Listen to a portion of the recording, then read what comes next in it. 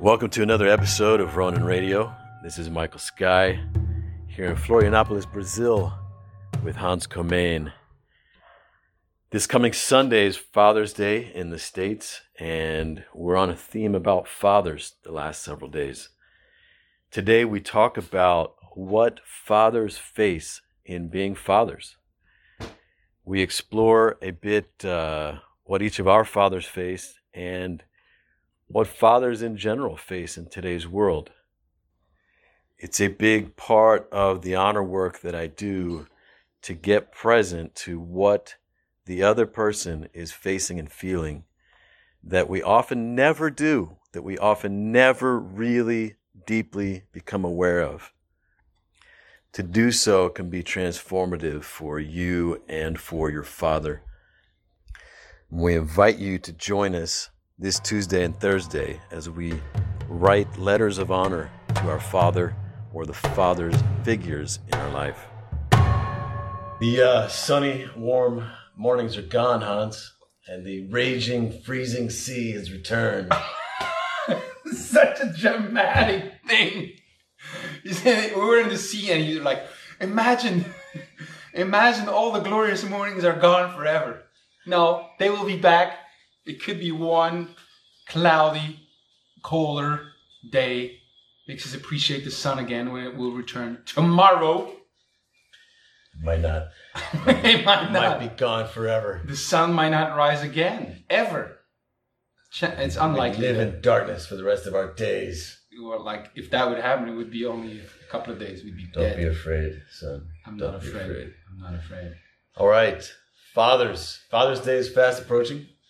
In the States and UK and other parts of the world, some parts it's a different day. It's already done. This coming Sunday. Yes. And we're going to talk about fathers today and what they face. And Hans going to straighten out his beard. I was just thinking, I'm sure your father faced a lot more than my father. That's probably true. Without a doubt. But then I thought, So Father's Day is fast approaching. Just a note, this Tuesday and Thursday, tomorrow, we're going to do a 2-part webinar on writing a letter of honor for your father or a father in your life, in your world. And I think it's a brilliant idea. I've never said to my father, I love you. I would really like to. It's so hard, especially in my native tongue, Dutch. But I think a letter is a great first step to start exploring how I can honor him, let him know I love him. Yes. So, yes, I'm looking very much forward to that. Tomorrow is the first. Well, honoring a father and telling him I love you is two different things, yes. You know. So, and I think oftentimes the honoring goes deeper. The honoring goes deeper. So, yeah. What time tomorrow? It's at, what time tomorrow? 1 p.m. Brazil time. So noon Eastern and 9 Pacific. And that's 6 p.m. in Madrid, Brussels, and 5 p.m. in the UK. So Hans, last night, I was, yesterday afternoon, I was watching, with all the police drama in the U.S. and the rioting and everything. And then there was another young black man killed by some white cops in Atlanta. And I was watching that footage and I was watching, there was a young black couple, boyfriend, girlfriend. They felt in fear for their life, but were drug out of their car and tased and, felt they were about to die. Very militaristic operation by the police. And I think 5 out of the 6 police in that case were black. But it's something that, when I watch those videos with the police, it just, man, it stirs something inside of me so strong. And not a racial thing. It's the abuse of authority. And I've been in so many situations like that myself. I've seen so much, and it just gets me going, you know. But I transitioned from those, and that's, you know, thinking of fathers and the issues people have with their fathers these days, and, you know, the rage against the police and against the patriarchy and all this. There's a link to fathers and to elders in our relationship to older men in our world. And when you have, you know, the police are very much a stand-in for the father, you know, metaphorically speaking. It's like they're the protectors, they're the enforcers, they're laying down the law, they're defending the boundaries. You know, the idea is they're there to protect us. That's the main idea. But when they engage as if you are the enemy and you must submit, and like there's no sense of protecting you or caring. There's no care. I think that's an essential point there. Like when I was thinking of fathers, you know, and the parallel, I think that's where maybe a lot of the frustration, anger comes from. If we don't feel they care for us. Yes. So if you're being, you know, if it's very easy in the States to just feel like the police driving around are just looking to harass you. There's so many laws, ever increasing laws. They could get you for whatever they want. You know, they could just pull you over. They could, you know, and if you try to stand up for your rights, they'll still haul you into jail. You know, it's like you just submit. There's no standing for your rights. And so it's very easy to have that rage, you know, which I very much lived with all my years as an adult in the States. That's interesting because in Europe, I get a little bit of a sense it's going more that direction. But I never had that growing up really, like fear of the police. Yeah. They're more like, I think more of them like Bobbies, like the English, you know, they don't have guns. Right. And they're like they just like at school when you had those kids who were the hallway patrol guys, I don't know how they do it in Europe, but like these kids that volunteer to kind of help people keep the rules and help people cross the street and stuff like this. Right. But they don't have weapons. Right. They're not going to haul you into jail. You know, they're not going to abuse you. So, yeah, it's I think that come a little bit closer to the screen. I think that this situation with the police, one, I think it harms the relationship to masculinity and to fathers and to men. And the opposite, our relationship with our fathers interferes with our relationship with the police. Anyway, I was watching later on that night, you know, the videos I was watching kind of evolved into. This life is gonna be taking us down the rabbit hole of YouTube videos on a Sunday afternoon. Yes. Well, there was no whiskey involved, so you know, it probably could have gone into darker holes. But I started watching these YouTube clips of, I think what is it called, like Scared Straight or something like this, or you know, they take these young kids to prisons. That, you know, they've been stealing or they've been lying and smoking, you know, doing drugs or whatever, these teenagers. And they'll take like a group of them, like maybe 12 of them, 10 of them, something like that, into these hardcore prisons.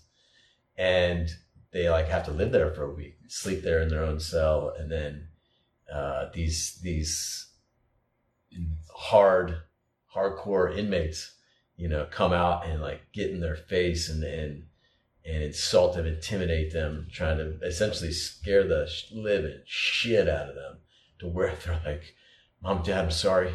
I'll respect you. I'm going to stop doing this. Like, I don't want to end up here. Can I please come back with you? You know, that's the idea. And I found it fascinating to watch, but it also put the fear of God into me. Like, fuck, I don't want to end up there. I started looking at my life. I was like, you know, like what kind of shit could I get in trouble for if I'm not careful? You know, there's some shit I got to clean up. But, and then those videos kind of evolved into, I was watching young men getting hauled before the court system and accused of, murder, rape, these sorts of things. And there's this one video that really struck me, and it was a young black man, 24 years old, and he was out with some friends, and they were at a university, and I think he went into a female dorm, or they were in a female dorm, something like this, and he put a weapon of some kind up to this white girl and told her to come with him, and then he took her out to the corner of the parking lot, and forced her to strip, and then raped her with his fingers and whatever, and then like hours later, like he's in front of the judge, so it's just him and the judge. It's like maybe it's like 7 a.m. or something, right? There's just a couple people in the courtroom, just like the bailiff and the whoever, and she's like, "This is just to let you know what your rights are, what you're being accused of. Make sure you understand. Blah blah blah. Here's how it's going to work." And it's like, who do you live with? Where's your family? And he's like, "I live with my father." And then the video is edited, and the father arrives, and she reads off the charge, like what his son has been accused of, and you just see like the grief of the father, and the disappointment. And she asked the father, if he had any questions, and he's like, "Just for my son," And it was a really emotional moment, But just in that moment, I just thought about like, imagine you're a father, because I'm not a father, you're not a father. Not that we know. In a literal sense. And imagine you do have a young, angry son, a son who's more aggressive than most sons or whatever. And, you can imagine spending the majority of your time just worried about, how's my son going to turn out? Can I steer him in the right way? You don't have total control over your children, And what if my son ends up in prison and it's like his worst nightmare has come true, And he's probably pretty convinced he's going to lose his son for maybe forever inside of the prison. He might never get out. And so as I was watching that, and watching, there was another video. It was one of these kids that was in this Scared Straight thing. It was like maybe a 13-year-old chubby white kid, and so he's in there, and he really got scared. Not all of them get really scared, but he was one of the ones that really got scared. He was, you see tears coming down his face and stuff, and it was pretty fucking intense, man. I was trying to imagine how would I feel in that situation, because I was a really like naive, innocent, right, kid to be in the fucking pen with these fucking dudes, man. But so and then they show like a month later after the program, what's happened later. And there's this scene with his father and the son, and the son's really changed his behavior, and the father confronting the son. He's like telling him about the changes he sees. And he's like, now I could actually, like, I trust you, and I could see, turning, you running this business one day. And just the look of like the way this little boy's eyes just like lit up by being praised by his father was incredible. It was just incredible. I think what you said, with the worry, that really struck me, to really be like, because I think that's what we want to do when we're going to honor our father, is really like walk their shoes, And I think as boy, we don't get it, that our fathers probably worried. Yeah. I was talking with Sophie the other day, and I asked her, what do you want to know, what you want men to know about women? And she said, most women are constantly afraid. They're afraid of like something might happen. And I can see how fathers, they're worried about like, where's the son going to end up? Yes. And we don't get it. Yeah. We're like, oh, whatever. Yeah, it's a huge part of, the honor work that I do is really stepping into the shoes of the other, seeing what they're facing and feeling. But it's just one piece. That's the empathy piece, right? Yes. But there's other pieces. And we'll do that when we go to do the honor letters this week. But talking about fathers being worried, in like my father growing up, we were Mormon, and it's, probably like many religions, it's if you don't walk the straight and narrow path in life, you go to hell, like all of eternity burning in hell.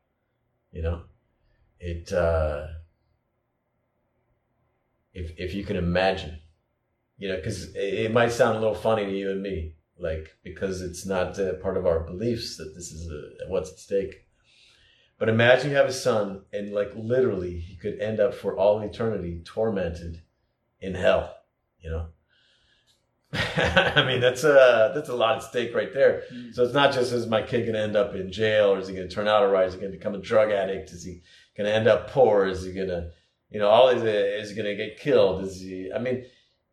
I think one thing that we don't, not being parents, and I think for mothers this is even greater, because you've carried this human inside of you for 9 months.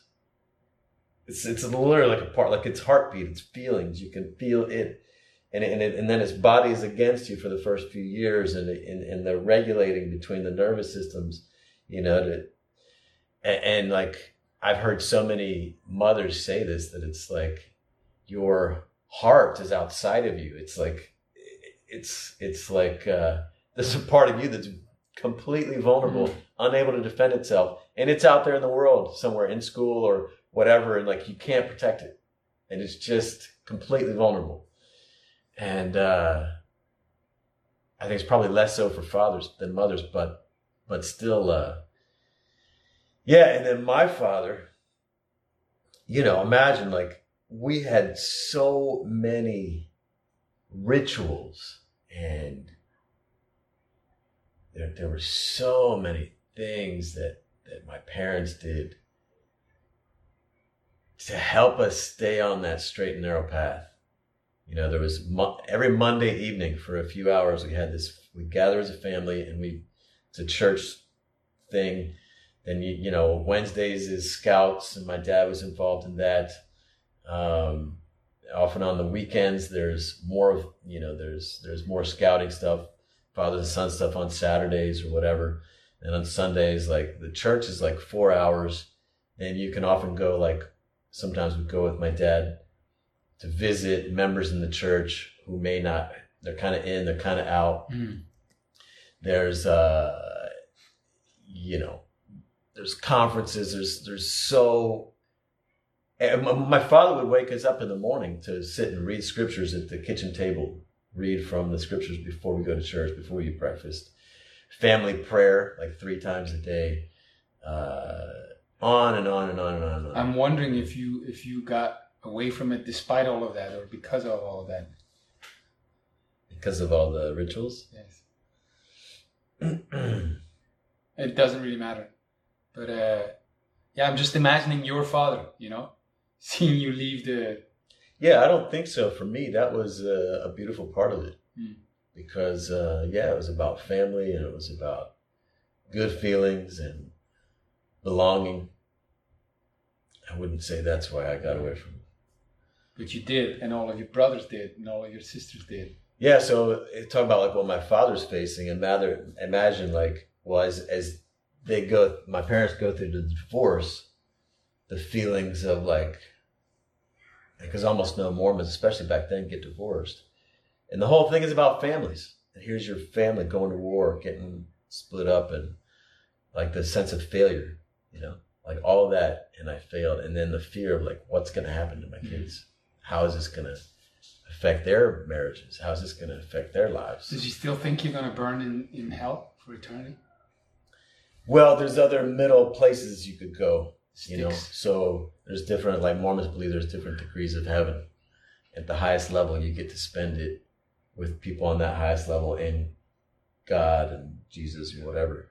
and then at the middle level, and then the lower level, and then there's hell, and there might even be an in-between place. It's been a long time since I've been in that world, but he probably doesn't think we're going to hell, but it's going to be a lot. Not going to be able to be together like we could have been, not in the same way. Wow. So it must be tough for him. I'm imagining his. Yeah, I know he's wept many nights, many times. I know he's prayed about his children many times. And I know like over the years, he goes to see one of us or all of us or whatever. And he thinks about, like, for days probably and hours, how am I going to reach my kids this time? How am I going to touch their heart? How am I going to inspire them to come back? And so. Make a stand for that tomorrow. As I think about, like, we talk about going back for your brothers. I guess there's a lot of ways that my dad has come back for me and wanted to bring me back to the church. That's not where I want to go. But the fact that he's trying to save his son is incredibly inspiring, and his children. And that he lives with that suffering and the sense of failure he has around that. So what are our fathers facing? What did they face? What are they facing now? What have they faced at different points in our past? What's your father facing? Anyone watching? Yeah. It's going to be a big part tomorrow of putting together these honor letters. Yes. What have they been facing and feeling? I think it's a great exercise. I'm thinking of my father. My first thought is nothing but joy, and pride for his